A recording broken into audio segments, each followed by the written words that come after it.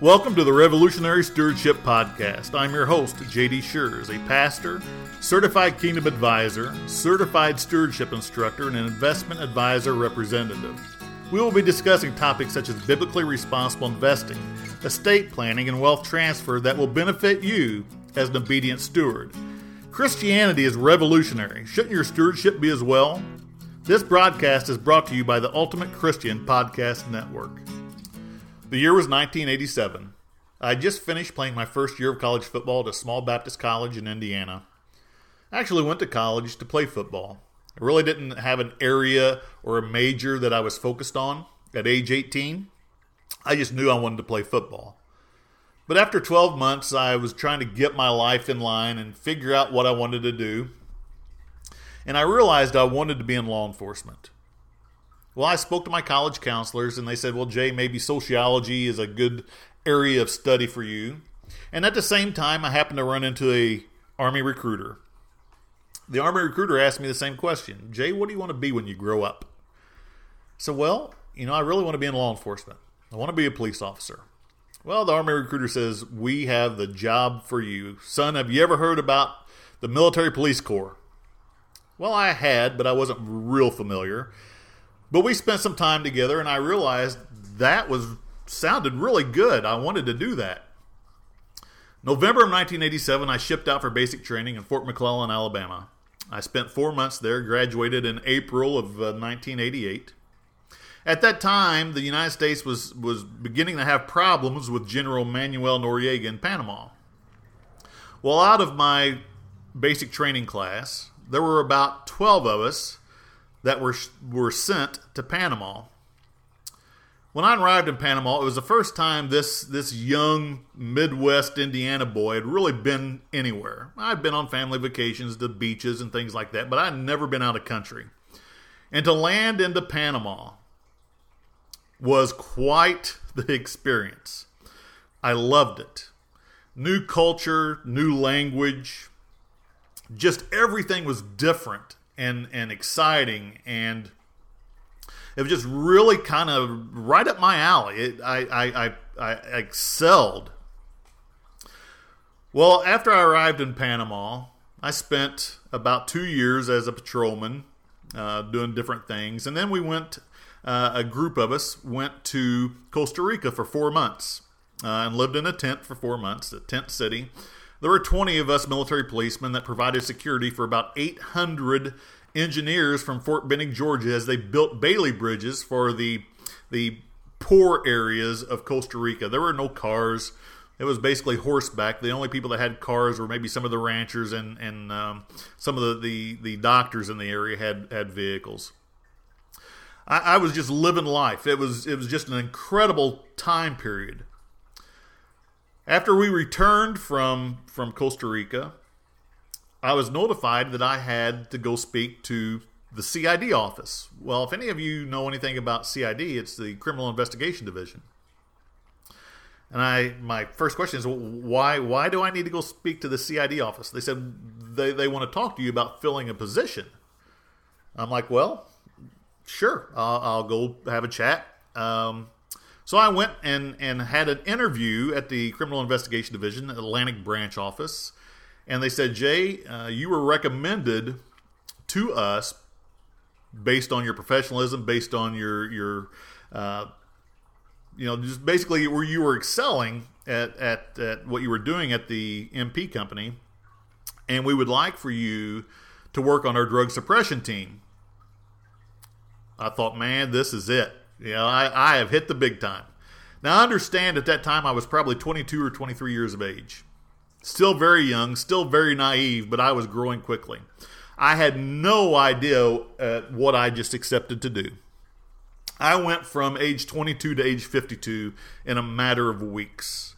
Some of the things that I did, some of the things that I saw, some of the things that I seen other people do, was beyond anything that I knew existed in this world.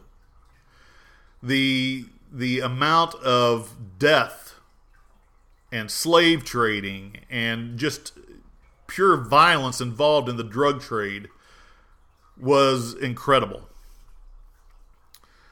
I was actually involved in some of the largest cocaine seizure transactions for the Criminal Investigation Division at that time.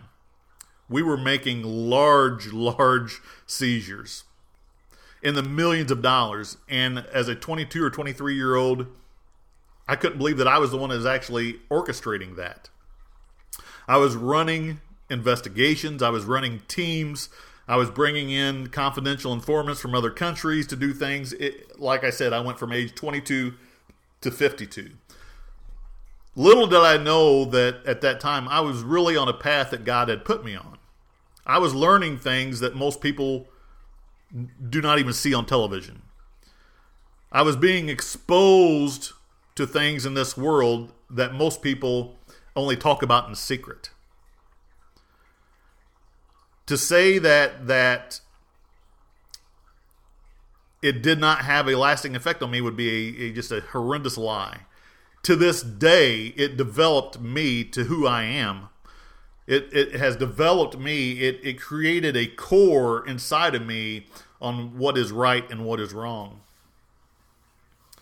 After I left Panama, I was in the service for a few more years. I actually got out during the Clinton administration. At that time, they had a voluntary exodus because they were downsizing military. And I personally did not like what I saw in regards to what the new administration was doing, because I had served under President Reagan, I'd served under President Bush, and then when I seen the transition and some of the things that were being done, I really didn't want anything to do with it at that point. I thought, you know what, I'm going to go into civilian law enforcement. When I got out, it was actually very difficult for me to find a police officer job, because the amount of experience I had at such a young, early age, I was automatically viewed as someone who's going to come in and take over things. I had actually been asked that question. Jay, with someone with your experience, why are you wanting to work here? Because I had applied at some of the smaller police departments in Indiana, towns of 15 or 20,000. And, the sheriff actually interviewed me. He said, you're my competition. He said, why would I hire you? You've got more experience than my entire police department. All of my deputies combined do not have the level of experience that you have, and you've only been doing this for 5 years. So at that time, I was friends with, or my family was friends with a state representative. He said, Jay, they're starting opening a new prison, and we would like for you to be involved in the training. I thought, I really want nothing to do with the prison system and corrections. But I had a family, and I had a family to feed, and that was my priority. So I said, sure. So I actually accepted the position. I was placed into the position of lieutenant after about 2.5 years. I was on the personal protection training department. I was on the hostage extraction team. I was on the emergency response team. So all the things that high-speed, low-drag kind of people do. In a matter of about 3 years, I had been sued about 40 times for excessive use of force.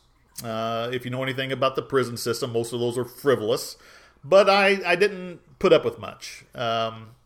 And being in my late 20s at that time, my blood pressure was extremely high. I was running, 150 over 110 type of blood pressure. I'd actually went on high blood pressure medicine at age 28.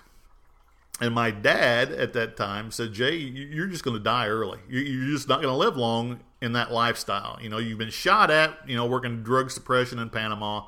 Now you're exposing yourself to violence, and your blood pressure's high. Your health is not good.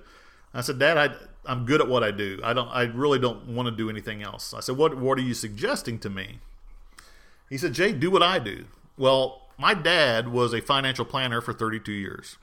I said, Dad, I can't do what you do. He said, Jay, you could tell bad people what to do with a gun. Okay, you could tell murderers and rapists and serial killers what to do. But you can't tell people what to do with their money? I said, that's a pretty good point. That's a pretty good point. So in 1996, I made the scariest transition, or one of the scariest transitions I've ever made in my life. I've actually made two. And I went into the financial services arena, the financial services discipline. And I had no idea what I was doing. Zero. I now understand that I understood numbers because when it comes to money laundering and cocaine trafficking, I could dissect the truth from the negative. Okay, truth from lies when it comes to analyzation of reports. And a long story short, I actually did very well very early in the financial services profession. And here's why. Because I was a fresh face and I was not a salesman. Okay, I wasn't selling used cars. I wasn't an emotional person. And when it came to money, I really became very, very well versed in what people were looking for. They were looking for truth. They were not looking for someone to sell them, a 12% return. They were looking for truth. And that was right up my alley. They were looking for someone that was not trying to sell them anything. They just wanted help. That was who I was. And after a few years, people would ask, Jay, why are you doing so well in this business? You're new to this area, this discipline. I said, because I tell, I don't sell. You either do it or you don't. If you do it, this is what you should expect. If you don't, this is what you should expect. After about 6 years, I became the number one producer in the 7th largest financial company in the world. People, I was in my early 30s. I went from making about $18,000 a year to making mid-6 figures. I just couldn't believe it. Absolutely could not believe the amount of money that I was making doing that kind of work. Now let me interject something here because it's actually a very important part of this topic. Now I was a born-again Christian at age 16. I was dunked, baptized in my uncle's cow pond. We had to move the moss out of the way so I had room to get put under. I've always been a churchgoer. My mom and dad attended the Church of Christ in Indiana. My grandpa preached. My dad preached. So I was raised as a Christian, as a believer. But let me tell you something about the financial services area. Christianity was not discussed in the financial profession. Now, yes, I was a Christian, but that does not mean I was giving good Christian financial advice. What I realized after several years is I was giving worldview advice, where everything was focused on return and how much money you made. At the age of 32 or 33, people were booking 2 to 3 months out to get an appointment with me. I had made a name for myself, and I thought that was important. It was about the size of the house that I had and the number of cars that I had and the trips that I took. The focus was on materialistic things, and it wasn't on humility. It was based on my aura. It was based on my name. Now let's fast forward to 2008. Over those years, I had still continued to do very well. Very, very well. In 2008, I received a phone call from someone who was in the faith-based, or worked for a faith-based mutual fund company. They called me in the afternoon and said, Jay, we'd like to invite you to a meeting. I said, listen, I know who you are. I know what you do. Heard about the particular mutual fund company, but I'm really just not that interested. And the reason I said that is because at that time in 2008, historically their returns were just not that great, and I was still worldview mentality. It's all about returns. It's all about how much money we make. Well, the next morning I woke up at about 6 o'clock, which I always did because I'm a workaholic, and I work 12 to 14 hours a day and still do. And for whatever reason, I knew I was going to that meeting. Now, the meeting was 2 hours away. And I told my wife, I said, listen, I'm going to Indianapolis. I'm going to this meeting. She said, well, you never said anything about it last night. I said, because I had no intention to go last night. When I woke up this morning, apparently something happened in my sleep that I knew I had to go. Well, in retrospect, I know that was God pushing me. So I went to this meeting, and it was something that I had not experienced in the financial planning arena. They opened with prayer, Something that doesn't, something as simple as that, believe it or not, struck me as very strange. Even though I pray, and I prayed at the time, I was not offended by prayer. Like I said, I was a born-again Christian, still attended church regularly every Sunday, Wednesdays. But it just felt different. And the topic come up because they were rolling out a fund at that time that supported Israel. And a gentleman in the crowd, there were probably 40 or 50 advisors in the crowd that were attending this meeting, and he said, isn't the Israeli investment very risky? And the gentleman who founded the fund said, do you believe what Scripture says? And we're all like, well, yeah. So, well, if you believe what Scripture says, then you realize that Netanyahu will never wipe Israel off the face of the planet. At that particular second, I realized something had just changed in my life. On my way home, I had a 2-hour drive home. I had tears in my eyes because I was accepting the fact that I had been doing wrong. Not intentionally, but I realized that my profession was not focused on stewardship and obedience. It was just not. It was focused on materialistic things. It was focused on coveting, always wanting more, and greed. And it struck me like a bulldozer. I called my wife on my way home. I said, I'm about to do something that you may find very strange because I am very methodical. She said, what is it? I said, I'm changing how I do things. She said, well, what do you mean? I said, I am changing my financial planning firm to a faith-based only firm. We are only going to provide faith-based, biblically responsible investments.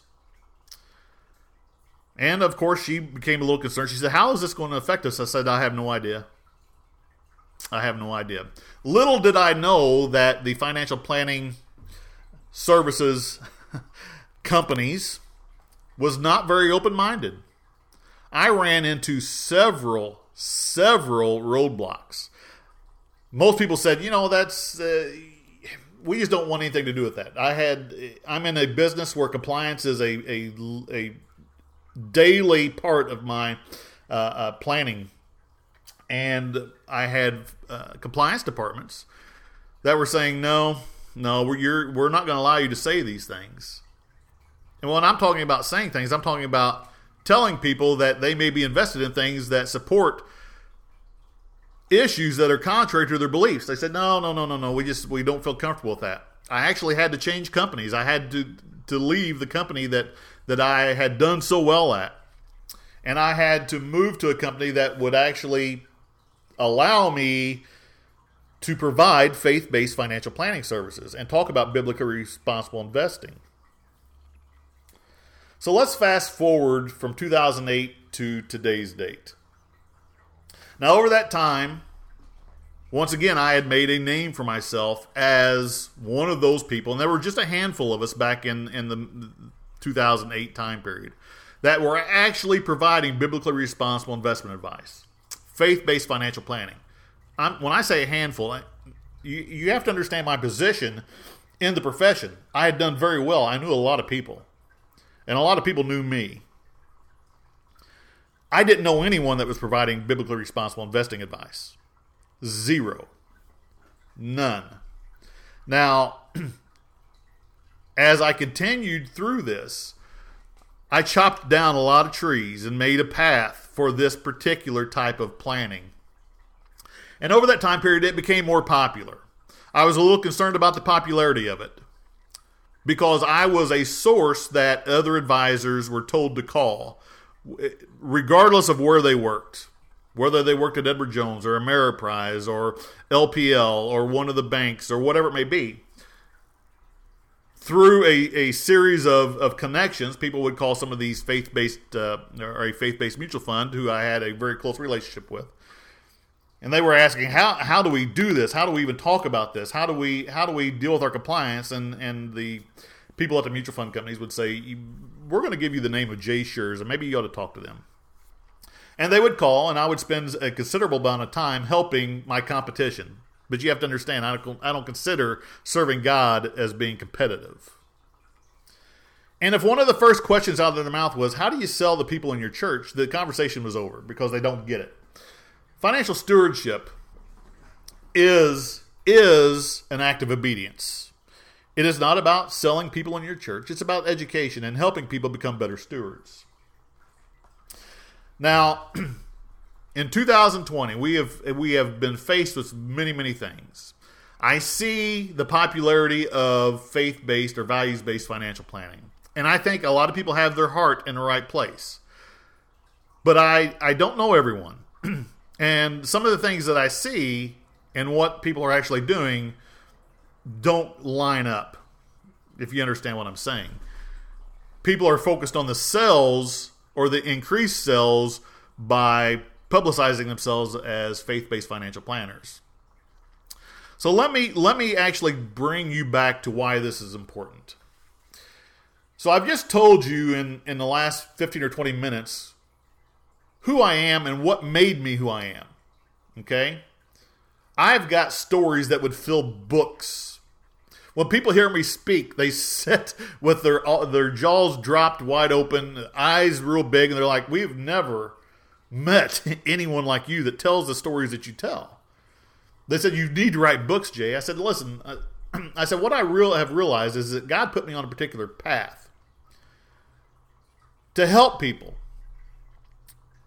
I am able to tell stories. I'm able to interact and align the reason or the reasoning for doing certain things.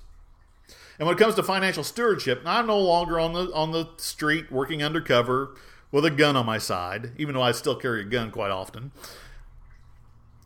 But I'm still fighting the good fight because there is right and there is wrong.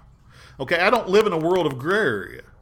You either are being obedient and glorifying God or you're rebelling against God. There is no middle ground.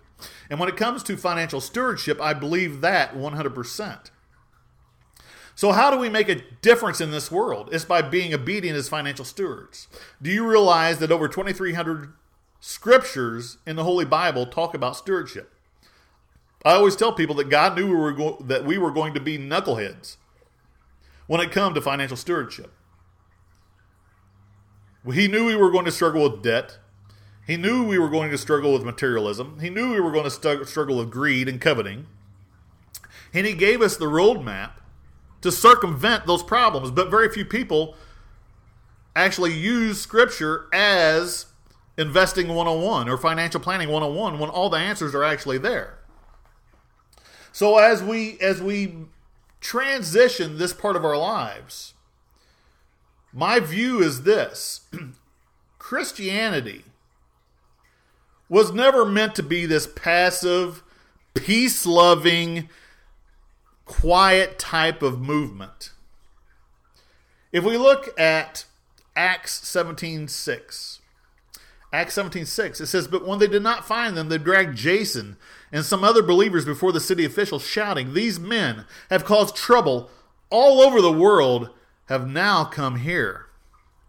Christianity is revolutionary. Christianity is revolutionary. Why do we allow the world to dictate how we invest? Why do we allow the world to dictate how we are charitable givers?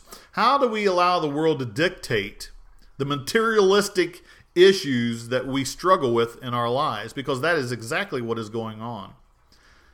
Do you know that the only thing that breaks the power of money over people, only thing, is charitable giving? Now, I will do a series of programs on that particular topic. But over the last quarter of a century, that is what I have found. Do you realize that being an obedient steward is the only path to contentment in regards to financial well-being? Most people on a month-to-month basis are looking at how much money they've made or lost. There's no contentment there. As we progress through these podcasts, and I encourage you to tune in and listen to these podcasts, because I'm going to bring you to a different level of financial stewardship that you've probably never heard. You're going to hear things that puts financial stewardship in perspective. I'm going to give you one example right now. Are you pro-life or pro-choice? Now, I hope you just answer that pro-life.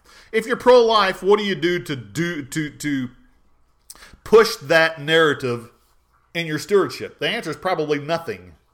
You may give to pro-life charitable organizations, but do you know that you have options within your investments to make sure that you are not supporting pro-choice, the murder of unborn children? That's just part of biblically responsible investing. What biblically responsible investing is aligning your beliefs with your stewardship. It's a very new narrative. It's a very new perspective. You actually get a choice. Now, I recently seen that there were certain businesses being boycotted because they were giving to certain political campaigns. Now, people are boycotting over non-biblical topics. Okay? Choosing what restaurants to eat is a non-biblical topic. But they are not boycotting based on biblical topics. Listen, I would never knowingly own a company that profits or supports life-ending scientific research, abortion, murdering unborn children. I would never knowingly do that. And now I know how to avoid those things. I would never knowingly invest in a company that creates victims. I would never knowingly invest in a company that profits from or supports the pornography industry. That is now my choice. That is now my obedience to the topic. Once again, there is no gray area. You are either glorifying God, and you understand our DNA is programmed to glorify God. If we're not glorifying God, we're rebelling against God. Now, I'm going to end the podcast on that particular note. I encourage you to listen. If you want to learn how to be an obedient steward, number one, there is no guilt for ignorance here. I understand that you may have current advisors, that you've never been told some of these things, that you have never learned any of these things. It's actually not being discussed from the pulpit on Sundays. You know, charitable giving may be, tithing, offerings may be.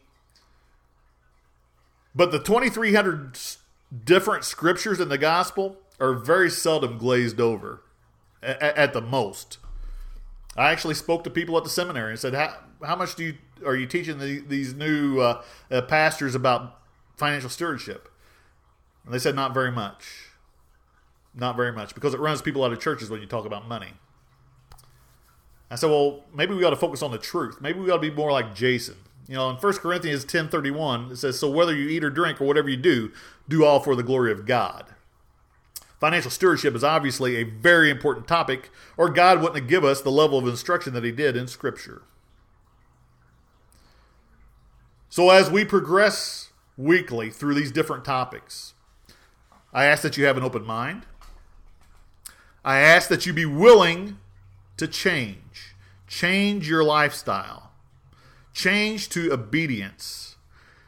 Change to get out of the worldview, because you will never reach contentment as long as you live with worldview in regards to financial stewardship. If you have questions about any of the topics that I discuss, please visit us at kingdomplanadvisory.com. kingdomplanadvisory.com. You're going to learn a lot through this podcast series. And I ask for your prayers. I ask for your prayers to support this podcast. I ask for your prayers to give me the topics to discuss, because I know that people are struggling. I ask for your prayers that everything that comes out of my mouth is truth, that there is no deceit, that everything is for the glorification of God. I look forward to spending a multitude of time with you in regards to this particular topic. God bless you, And let's look to this future of being obedient in our stewardship. Thank you for listening to Revolutionary Stewardship. I encourage you to visit kingdomplanadvisory.com to read our latest articles and sign up for our monthly newsletter. If you would like to arrange a free stewardship consultation, please schedule on our website, or you may call 888-226-7614. Securities offered through Vanderbilt Securities, LLC, member FINRA, SIPC, and registered with MSRB. Advisory services offered through Vanderbilt Advisory Services. God bless.